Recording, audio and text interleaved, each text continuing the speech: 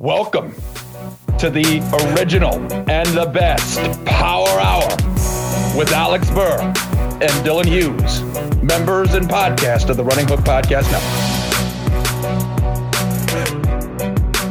Hello, and welcome to a very late edition of the Basketball Power Hour. I'm Alex Burr, going solo today. It's been a wild couple weeks. I talked about it on the Disgusting Brothers pod. I did get a new job. I want to say thank you to Caleb for saying the kind words on his last Insanity. It meant a lot. I know I denigrate him a lot, but him and Bryce and now Zach, they're going to be carrying the Eastern Conference burden for this show, making my life a little bit easier, which I appreciate. Just a little bit of an update. I know we didn't do the last regular season show. We didn't do play-in coverage. We didn't really do,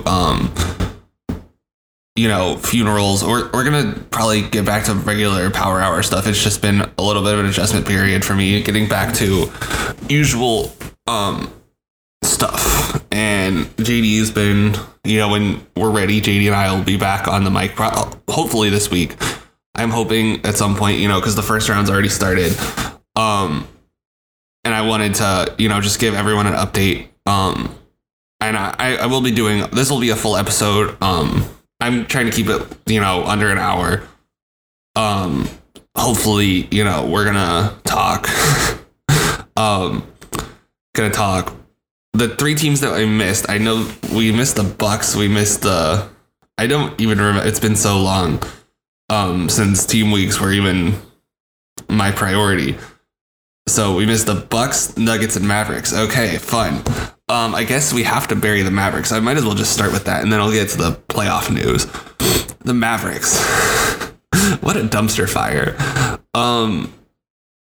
So they trade for Kyrie, a trade which I was higher on than my co-host and my Insanity friends, and really I was the highest one on this network. I was like, hey, if you can get Kyrie, you got to get Kyrie.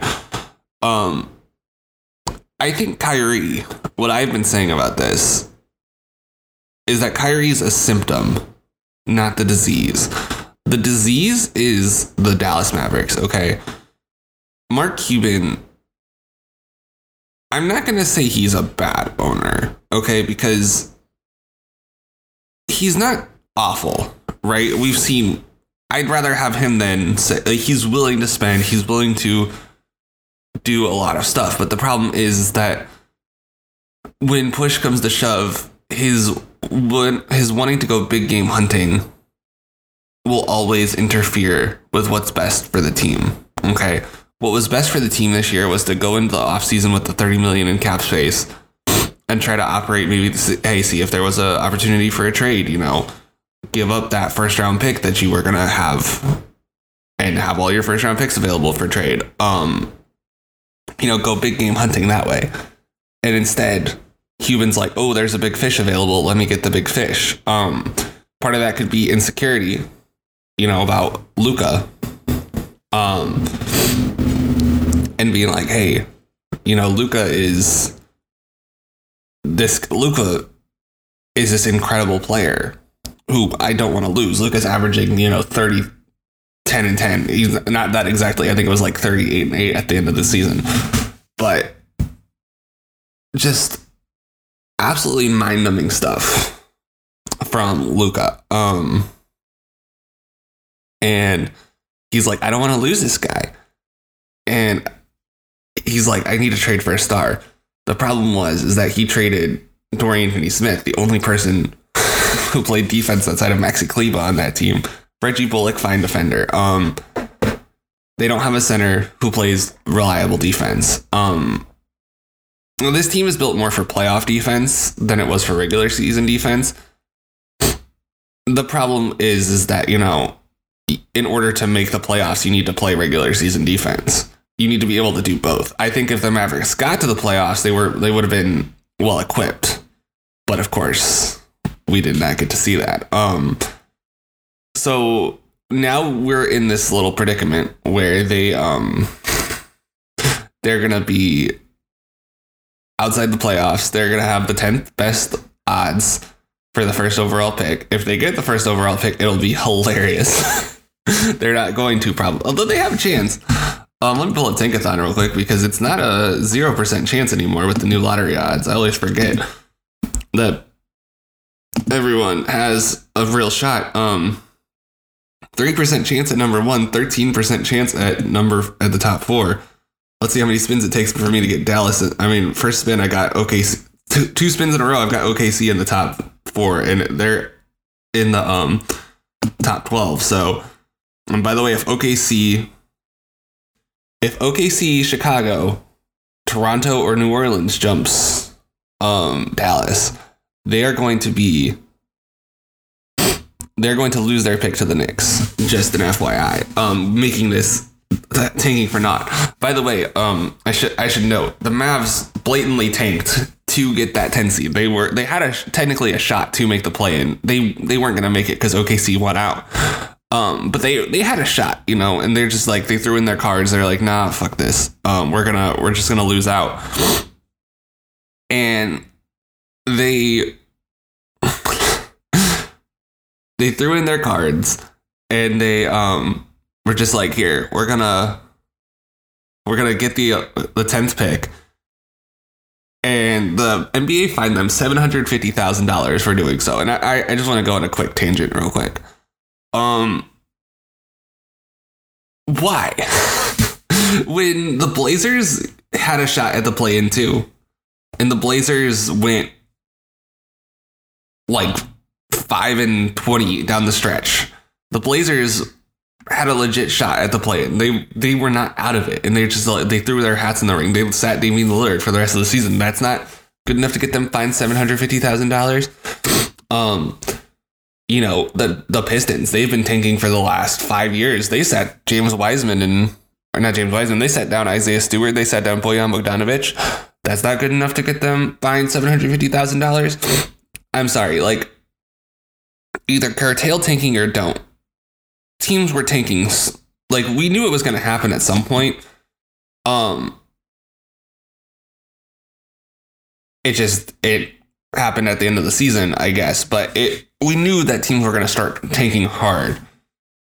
And really only Portland and Utah really did. And Portland ended up at 5, Utah ended up at 9. But the Mavs were the one who were punished. I guess I'm confused. Hey, it's a weird world we live in. But the Mavs, their course of action this summer should be adding an actual honest to goodness rim protector. They had, like, a guy like Nerlens Noel comes to mind. Not current Nerlens Noel, but like Nerlens Noel a couple years ago. I mean, hell, Nerlens Noel when he was on the Knicks like 2 years ago. I had Nerlens Noel as a candidate for all defense when Mitch missed like half that season. I think that guy would be a guy like that would be a good get for them to pursue. They obviously need another wing, but those guys don't grow on trees. So maybe that's what you pursue with the 10th pick in this draft, or you trade your 10th pick for a wing on a bad team. The problem is there's not, the wings usually don't congregate on the bad teams. Maybe like KJ Martin, someone like that. It's going to be interesting to see how they go about this offseason. The Nuggets I'll save when I'm talking about my playoff preview for later in this episode. And then I'll talk about the Bucks because we're not going to get many more chances to talk about the Bucks on this pod till maybe the conference finals.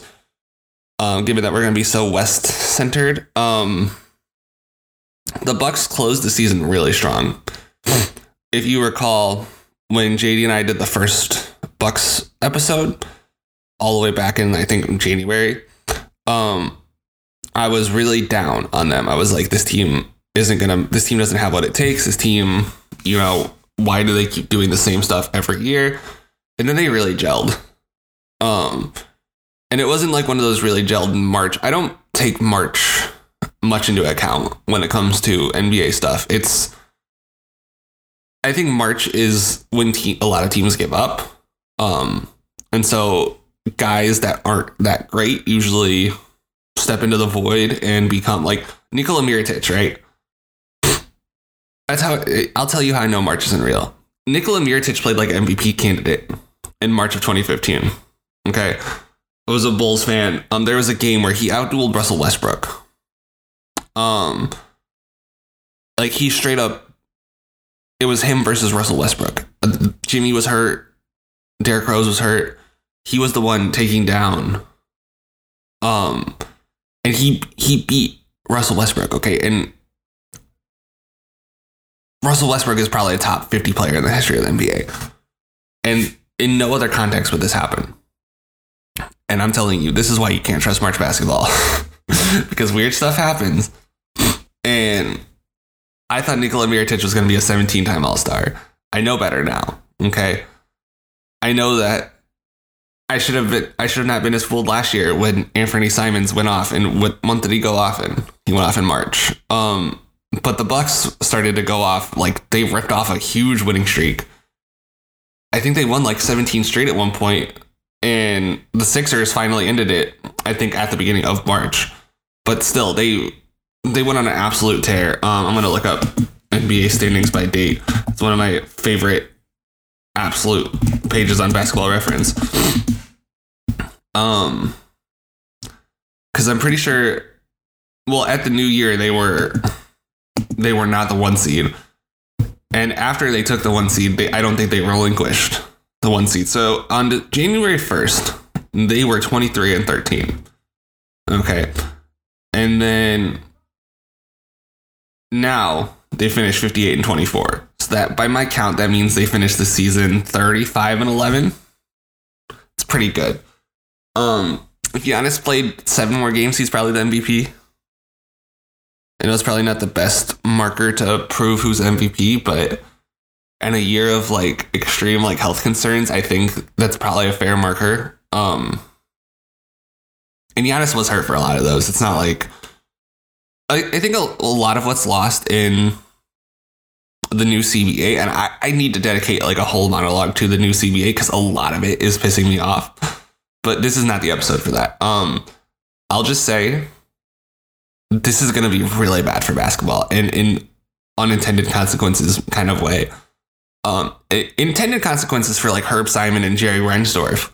But what's happening in Milwaukee isn't going to be able to happen. What's happening in Golden State isn't going to be able to happen anymore. We're not going to be able to see teams sustain success anymore. We're going to see extreme parity like the NFL. And I don't know if that's good for the NBA.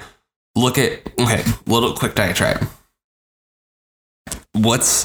Who are the sustaining teams, legacy-wise, in the history of the NBA? Okay, so we're going to go all the way back to the start. Russell on the Celtics, okay? He had Sam Jones the whole time. He played with Kuzi for the first half of his career, Havlicek for the second half, okay? His teams were absolutely loaded. Different league, obviously different salary structure. Okay. 70s, no real dynasties like that. 80s. 2 teams that under a salary cap would have been impossible to have. But you have the Bird, McHale, Parrish Celtics, who added like a finals MVP in Dennis Johnson. It'd be like if the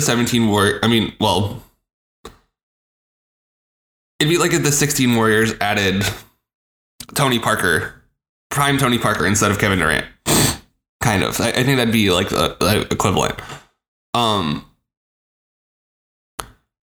People forget how good Dennis Johnson was. And then you have the Lakers, who had Magic, Kareem, James Worthy. Then you have Byron Scott, a bunch of other good AC Green. AC Green would probably be a $20 million player today. You have Kurt Rambis, who would be a starter probably. You have Bob McAdoo on there at one point. You had Norm Nixon. You had so many. Michael Thompson. Michael Thompson, who at one point was Michael Thompson. Today's equivalent would probably be adding Jakob Poeltl as the backup for. Not even Jakob Poeltl. It'd be like adding. See, the problem is centers. Let's just do Jakob Poeltl. It'd be like adding Jakob Poeltl as Jokic's backup. It'd be like, why does the team need this much center depth? And So those teams under this salary cap would have been no more. Okay, the 90s Bulls, not as star-studded, obviously, but those teams had big threes. First you had Jordan Pippen Grant, and then Jordan Pippen Rodman. And those teams had a ton of depth. Those teams don't win without the depth they had. I mean, they went 8 deep, but that's really all you needed back then. Obviously the 98 team, you could debate how deep it was, but still, that team was really good. My point is, this CBA is going to kill a lot of these teams, and I think we're going to regret it in the long run. But back to the Bucks. This team is going to roll. This team, they had a little setback versus Miami in game 1. Miami went nuclear. Based on 6 months of Miami basketball, I don't think that's going to happen again. I'm going to take the long sample versus one game. This is the best Jimmy's played against Milwaukee in a long time. So I still think Giannis did suffer a big injury. I mean, he hurt his back. Seems like he's going to play in game 2. Don't know exactly what the word is for that yet. It's only 10:56 Central Time right now, so still pretty early in the day. Point is, I think the Bucks are going to be a force to be reckoned with, but this CBA is going to be bad news for them. And I suppose the other injury news pertains to another series. I'll talk about that in a second. And I'll talk about the other big news. I might as well just start with that series. I'm going to go preview the other series. JD and I want to do our awards justice. And I'll wait till we're both on to discuss our awards. I'll start with Lakers, Grizzlies, and Jaren Jackson did win Defensive Player of the Year. I did have Evan Mobley as my Defensive Player of the Year. Jaren is a deserving Defensive Player of the Year. Don't get it twisted. My only quarrel is just the minutes factor. It always has been, always will be. And here's why. Jaren is only playing 28 minutes a game. Now, Taylor Jenkins is coming from that Mike Budenholzer school of playing your guys, and preserving them in the regular season. That's fine. Not my favorite style, but also Jaren does rack up a lot of fouls. He does not make the game easier for himself. So I think what we have in Memphis is he's a shot blocking monster. He's averaging 3 blocks a game. Insane rim protection. He can guard the perimeter.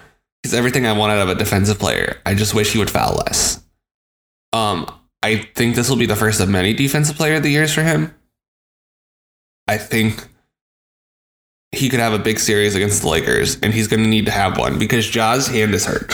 Now, he got hurt trying to take or barreling into the lane. I don't remember who took the charge. Someone was trying to take a charge. But he got hurt game 1. Lakers won. They're up 1-0. And I'll tell you this, coming into the series, even with Ja's and John perfect health, I was favoring the Lakers. I think the Lakers have it. I think the Lakers, since the trade deadline, have been the second best team in the West. You could talk me into the first. Let me just pull up since the trade deadline, since I have the standings page pulled up. Since the trade deadline, okay, on February, I don't remember exactly what date the trade deadline was. Let's just say, I think February 9th. February 9th, the Lakers were 25-31. They finished the season 43-39. So that means by my math, they went 18-8 to close the season. That is a torrid pace that all these other teams would wish to emulate. Okay, if Phoenix had an 18-8 stretch, they would die. Same with the Nuggets. The Nuggets actually probably did have an 18-8 stretch. But the Grizzlies would kill for an 18-8 stretch. The Kings, who are my pick for the team that would probably play the best in the second half, of the Western Conference, but we'll get to the Kings when we get there. I think the Lakers, to me, like the Grizzlies have no interior presence. Okay. They have Jaren Jackson, who's incredible inside. But then after that, they have Xavier Tillman, who's undersized at the 5, to say the least. They have Santi Aldama. And then after that, he was a fun little project this year. It's a fun regular season innings eater. He's not going to fill that hole that was left by Brandon Clark and by Steven Adams, both of whom, Brandon Clark, there was no way he was going to come back. But Steven Adams, they was thought maybe he could be back by now. He's not. And I don't know if he's coming back.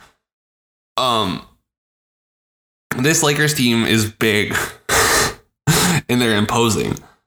And this Grizzlies team is big in all the wrong spots. And this is, I think, what the real lesson of the Warriors was. The Warriors played small, but they were big in all the right spots. Okay, and this is what I mean by this. Okay, so let's just even go back to the original iteration of that Warriors team. I think this is instructive for how teams should try to build their, rosters now. So Steph, average size point guard, 6'3", 6'4", I think 6'3", 200 pounds. He's built now. He wasn't as built then as he is now, but let's call him 185 back then. Clay, 6'7", 200 shooting guard. Okay. Harrison Barnes, 6'9". Well, let's slide Iggy in at that 3 spot. 6'6", long ass wingspan, and built. Okay. Harrison Barnes, 6'9", perfect size for a 4. For a small 4, and strong like an ox. Okay. And then you have Draymond, who's small height wise, but wingspan wise makes up for it and is strong as an ox as well. So I'm not going to say the Warriors lucked out. They had a vision. Okay. And I again, none of this happens if David Lee doesn't get hurt. So maybe it is luck. Who can really say? But I think the Grizzlies right now, if you want to compare, right? Ja, small. He's 6'1", like a $180, $190. Let's just give him $180. Desmond Bane, he's big for his position. He's like 6'5", but he's built like an NFL player. Big body Roddy, he's 6'4", but he's big, but he's only 6'4". Dylan Brooks has good height for his position, but he's not like built like Draymond, right? Like I don't think Dylan Brooks can play the 4. He might transition to playing the 4 later in his career if he if he doesn't shoot himself out of the league. But I think now he's not a 4. He's at best, like the most you can slide him up to is a 3. I don't like this team is lacking in guys who are 3s that can play 4s. And I think that's the most important thing you can have in the league, right? Like guys that can combo forwards. And against this Lakers team, you really need that, especially without your other big guys. Because you really need Tillman, and I don't want to rely on Tillman, right? If I had my druthers, their big man rotation would be Jackson, Adams, and Clark. That would be it. But they don't have those. They don't have 2 of those guys, so you have to rely on Tillman. I'd want to play Jackson and Tillman all 48, but realistically, that's not possible. I think Anthony Davis is going to dominate the series. I think I would be disappointed if he did not dominate this series. I think Lakers are just the better team. Give me the Lakers in 6. Let me go ahead and just talk Nuggets Wolves real quick. And the Wolves, man, they've had a journey since the last time we talked on this podcast, huh? Rudy Gobert. I'm gonna I think, not to spoil it, because I know JD probably won't have the time to listen to this between now and when we record, but he might have some things to say about Rudy Gobert, huh? It's gonna be Rudy Gobert and Kyle Anderson. Then Kyle Anderson got chippy in game 1. Nuggets are up 1-0 on the Wolves. The Wolves, I guess I should give a picture of the West play-in. the Lakers beat the Wolves, who beat the Thunder, who beat the Pelicans. So Thunder and Pelicans are out, and the Wolves are in. The Wolves and Lakers are in. The Wolves, though, had a lot of... Jaden McDaniels punched a wall, thinking it was a curtain. I think that's the best explanation for it. This is before the Rudy stuff went down. And broke his hand. He's going to be out for the foreseeable future. Just really irresponsible and reckless on his part, especially Jaden McDaniels is probably... If I was going to do my top 100 this year, he's easily a top 100 player. He might even be close to top 75. He's been ridiculously good this year. I don't know how that's such a lapse in judgment that it's really bad. Really, really bad. So, but you have all that from Minnesota, and then Denver. Denver kind of had to get to what I was going to talk about them for the last Power Hour team. They kind of slumped the last couple of weeks of the season. I don't think they cared. I think they knew they had the first seed locked up. I mean, they were the first seed from, they had the first seed since December 20th, and they never relinquished it. As soon as they past Memphis, no one overtook them. They were and they pulled away from Memphis pretty good in the middle of February. So once they knew they had that cushion, I think they were like, okay, we can just kind of mess around here. I don't know if that's the approach I'd want them to take, but if they feel like they're better prepared for the playoffs that way, then so be it. I don't think Minnesota's a serious opponent for them. I think they should take care of Minnesota in 5. I think I would not be surprised if Anthony Edwards wins them a game single-handedly. But I don't think Denver should really struggle in this series at all. I think if they do, it's going to be a problem. And I think that they should really... I think that Denver... I was impressed by Jamal Murray's performance in game 1. Jokic is a monster even when he doesn't shoot a whole lot and score a whole lot. And then the Wolves, we're just gonna have to break them down at some point. They're just a complete dumpster fire. And now the 2 series that everyone wants to hear so much about. I think I'm gonna start with Sacramento, Golden State. Okay, so Sacramento's up 2-0. I'm recording this on Tuesday morning, so they played last night. What a hell of a 2 performances at home by them. Now, granted, you're supposed to win home games in the playoffs, so I'm not gonna say I'm not gonna be patronizing and be like, wow, great job, Sacramento, because I feel like a lot of people are doing that. But they've really I have to give the team a lot of credit here. They've really stepped up to the ball, and they've knocked it out of the park here. I'm mixing up my sports analogies. Forgive me. I still think there's a chance that Golden State can win, but I've been impressed by what I've seen with the defense on Curry. They've really been trailing him well. They've really been, backlocking him. I want to see, if I had a complaint if I was a Golden State fan, I want to see Curry get into the paint more. 13 threes compared to 8 twos when you're 5 of 8 on twos. Now, 8 free throw attempts, that kind of balances it out, I guess.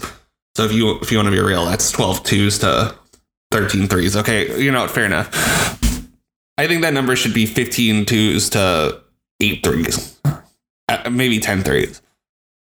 The point stands, because that would be the same number of shots. Take 3 of those threes, make them twos. This Kings team can't stop them inside. But this Warriors team put up 43s last night, made 32% of them. Their adjustment in game 2 is going to have to be, or game 3 is going to have to be, get into the paint.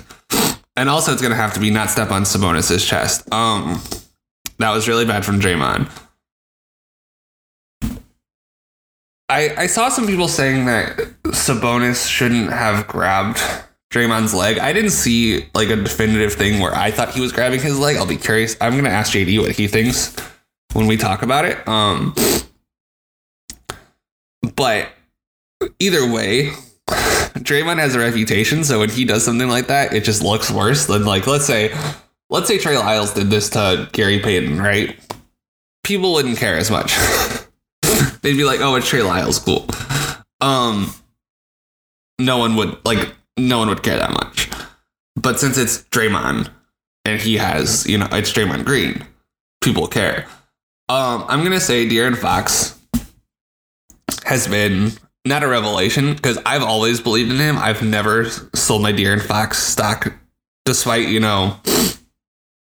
all signs pushing me to selling De'Aaron Fox stock, like, oh, hey, this guy, he should be,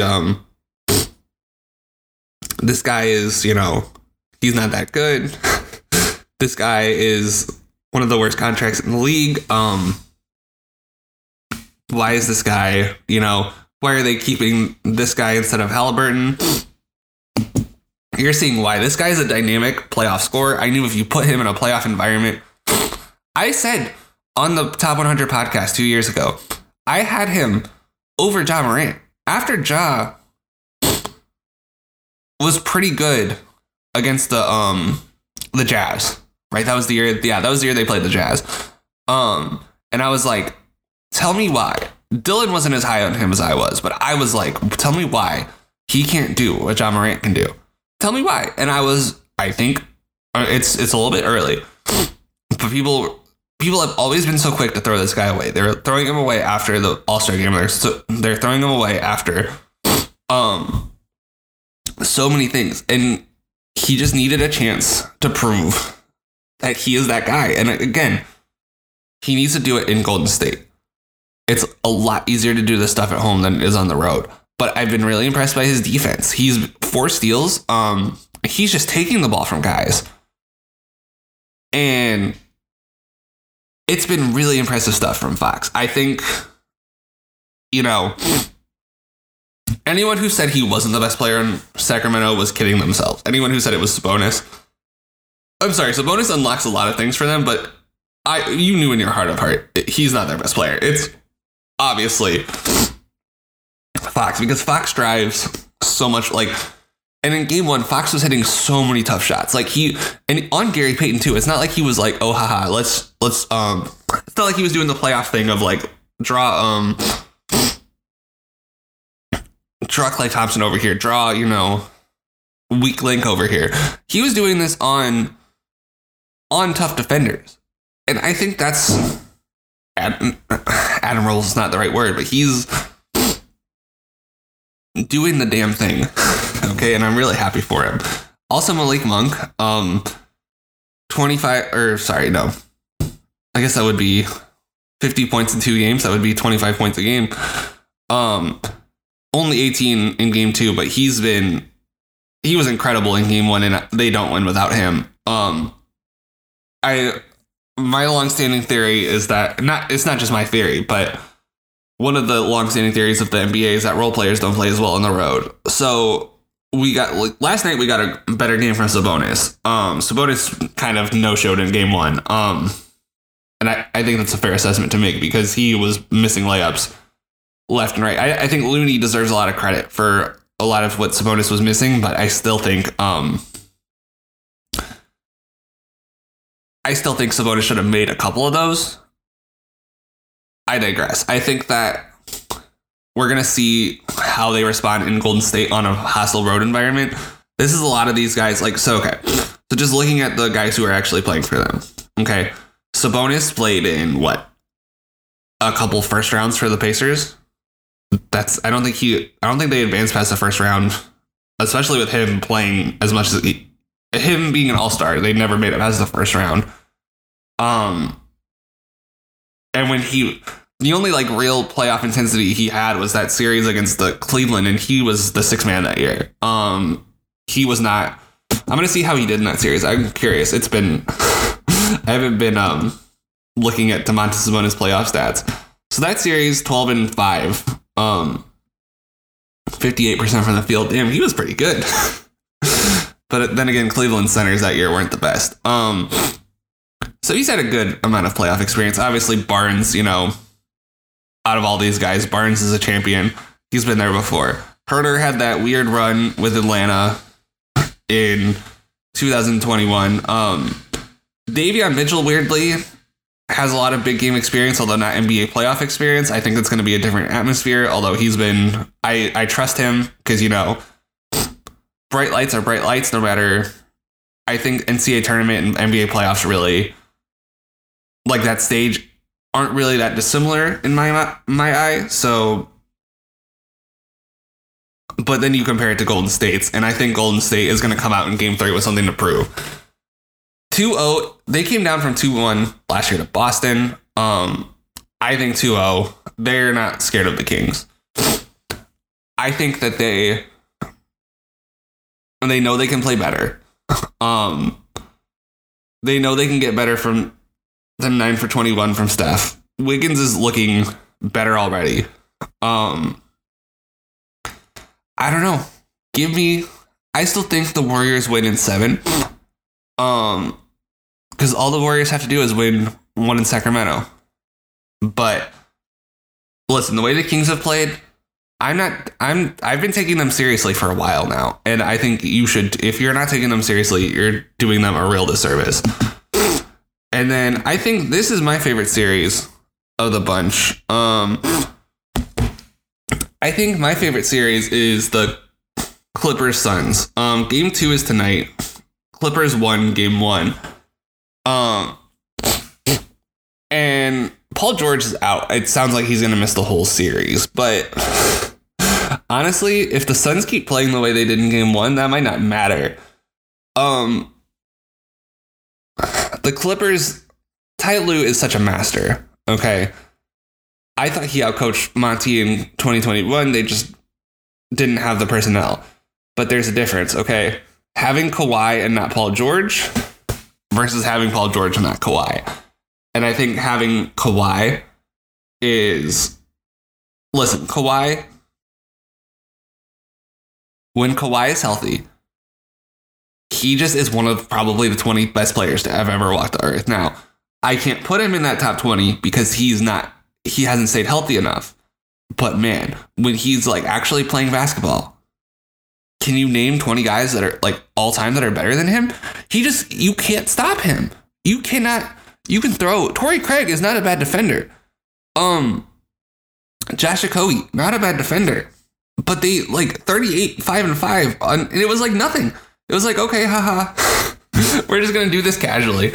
And plus that was peak Russell Westbrook bad in terms of shooting game, but it was about peak Russell Westbrook good in terms of all the other stuff. I haven't seen Russ play that. Like, and you guys know, if you listen to this pod, I will look for any opportunity to defend Russ. So it's not like I'm like, the Russ haters out there. But I thought that was about as well as Russ played in...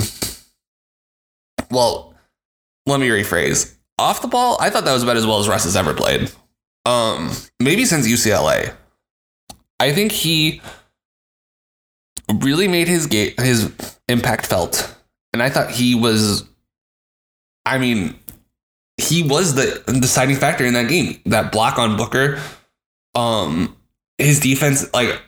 His crashing the glass, his presence was felt on the glass. Like he was crashing the glass super hard.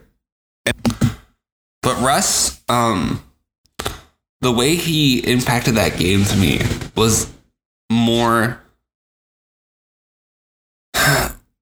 in the ways you can see, like eye test versus box score. I think this show, one of the things that we've been trying to do for the past however many years on the show is show the importance of eye test versus box score and using the box score to back up what you see on the eye test, right? And something I was texting with Caleb Len after the game on Sunday, and something we both agreed on right away is that if we're the Suns, we don't want Torrey Craig scoring that much again. And we didn't exactly, because I was working, we didn't explicitly state the reason why. But the unspoken reason is that if Torrey Craig has that many points, how many points is KD getting? How many points is DeAndre Ayton getting? How many points is Devin Booker getting? And I thought they defended the hell out of Devin Booker, by the way. I think Booker's the guy. If you can take anyone out of the game, it's going to be Devin Booker. It's not going to be... let me rephrase. The Clippers had the guys to take Booker out of the game more so than KD. There's no one who can take KD out of a game ever. I mean, you can guard KD. I think Batum could probably do it one-on-one. I think Kawhi could probably do it for stretches. I don't want Kawhi doing it a whole lot, especially with, how much you need him on offense. But Russ was playing great on Booker. Terrence Mann. Eric Gordon, weirdly. Eric Gordon's always been like a weird defensive player. But his body and he's weird, he's weirdly quick for his size. He's always been like a really good defender. So he's not where he was, in Houston, but I think I'll take that guy defending. I like Eric Gordon's defense. So I think he's a good defensive player. Not where, like I said, not where he was.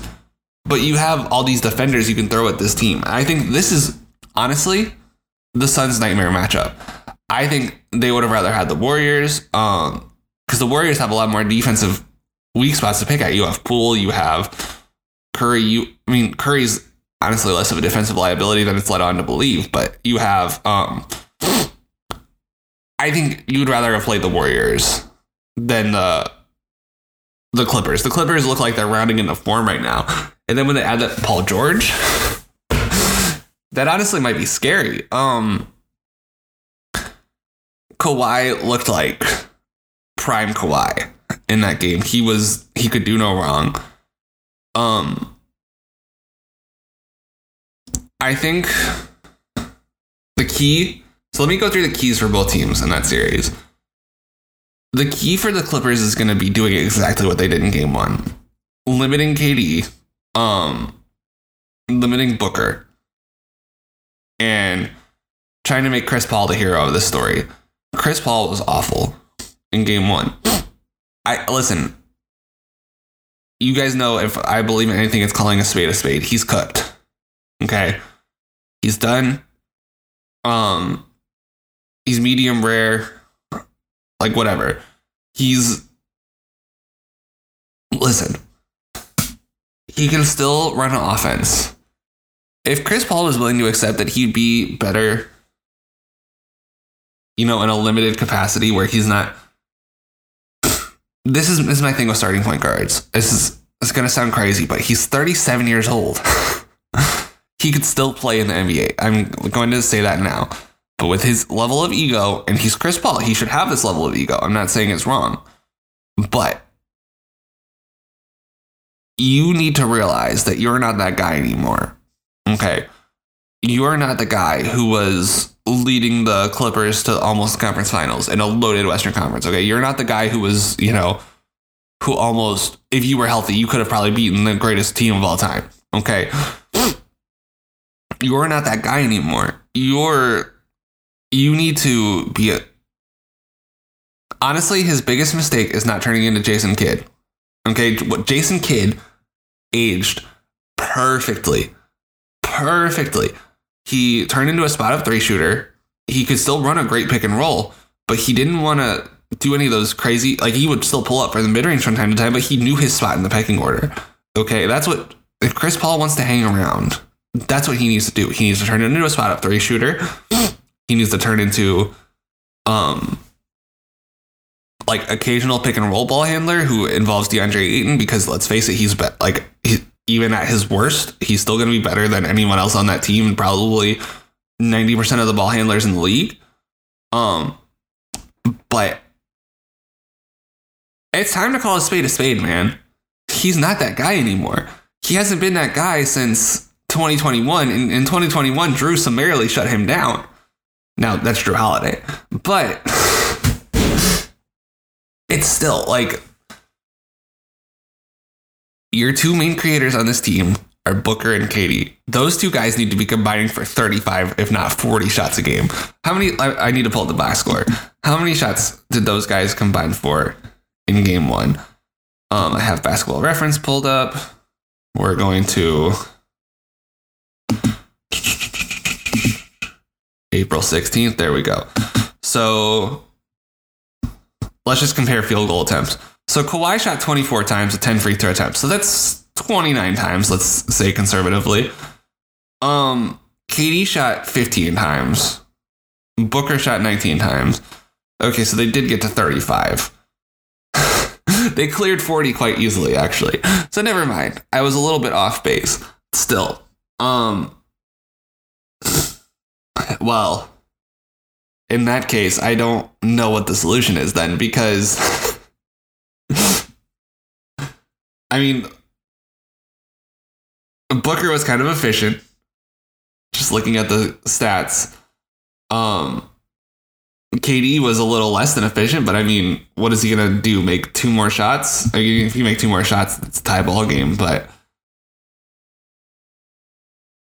I really don't know where else you can, like, really the place to go up is for the Clippers. I felt like they were the ones who were leaving stuff on the table. And man, I still think the Suns can win the series. I'm thinking Clippers in 6, though. I think Suns win game 2. This is how I envision it happening. Okay, Suns win game 2, salvage home court, or come away with something at home. Clippers, they split again in LA, and then Clippers win the last 2. I think. And then we're going to go into the offseason, and it's going to be crazy questions about what's going on with the Suns, what's going on with the Clippers, or what's going on with the Suns, and then the Clippers. So right now, my second round is going to be, just in case you're wondering at home, right now, my second round is, I got Lakers versus, who would the Lakers be playing? Lakers versus Warriors. And then I got Clippers Nuggets. From there, I think I'll take Clippers Warriors. And then I'll take the Warriors. In the East, I'm going to just go chalk in the East. Bucks, Celtics, Sixers, Cavs. And then I'll go Bucks, Sixers, Bucks, and then the finals I've been predicting for years. I think this is the year it actually happens. And then Giannis is going to rip their hearts out. Bucks in 6. I think Giannis is not going to be denied this year, but we'll see. It's a lot of possibilities. The NBA playoffs is going to be a lot of fun. Make sure you're checking out all of our coverage. Linsanity is doing a lot of great stuff on the Eastern Conference. In the Eastern Conference, first round is not going to be, I'm going to be honest with you, it's going to be, especially with the Atlanta series, Atlanta is probably the weakest link in these playoffs. I don't think it's close. But when they get to the second round, boy, that's probably going to be the best series there are, because Boston, Philly, and Milwaukee, Cleveland, or Milwaukee, New York, there's still a chance. I'm not going to rule New York out, but I think either way, those series are going to be a lot more entertaining than even these first round series in the West are. But Linsanity is always great, and especially with Zach, excellent wildcard edition there. Make sure you're checking out Zach's podcast, Circle City Cinema. Make sure you check out the Mandalorian episodes. Mandalorian, I think this week's the last episode. Not like this episode that's coming out today, but like of Circle City Cinema, but the Mandalorian, I'm pretty sure this is the last episode. So make sure you check that out. And make sure you check out Disgusting Brothers Succession. I still need to watch the episode from this week. Make sure you check out all of our great offerings on the Running Hook Network. And thank you so much for listening. And I'll see y'all next time.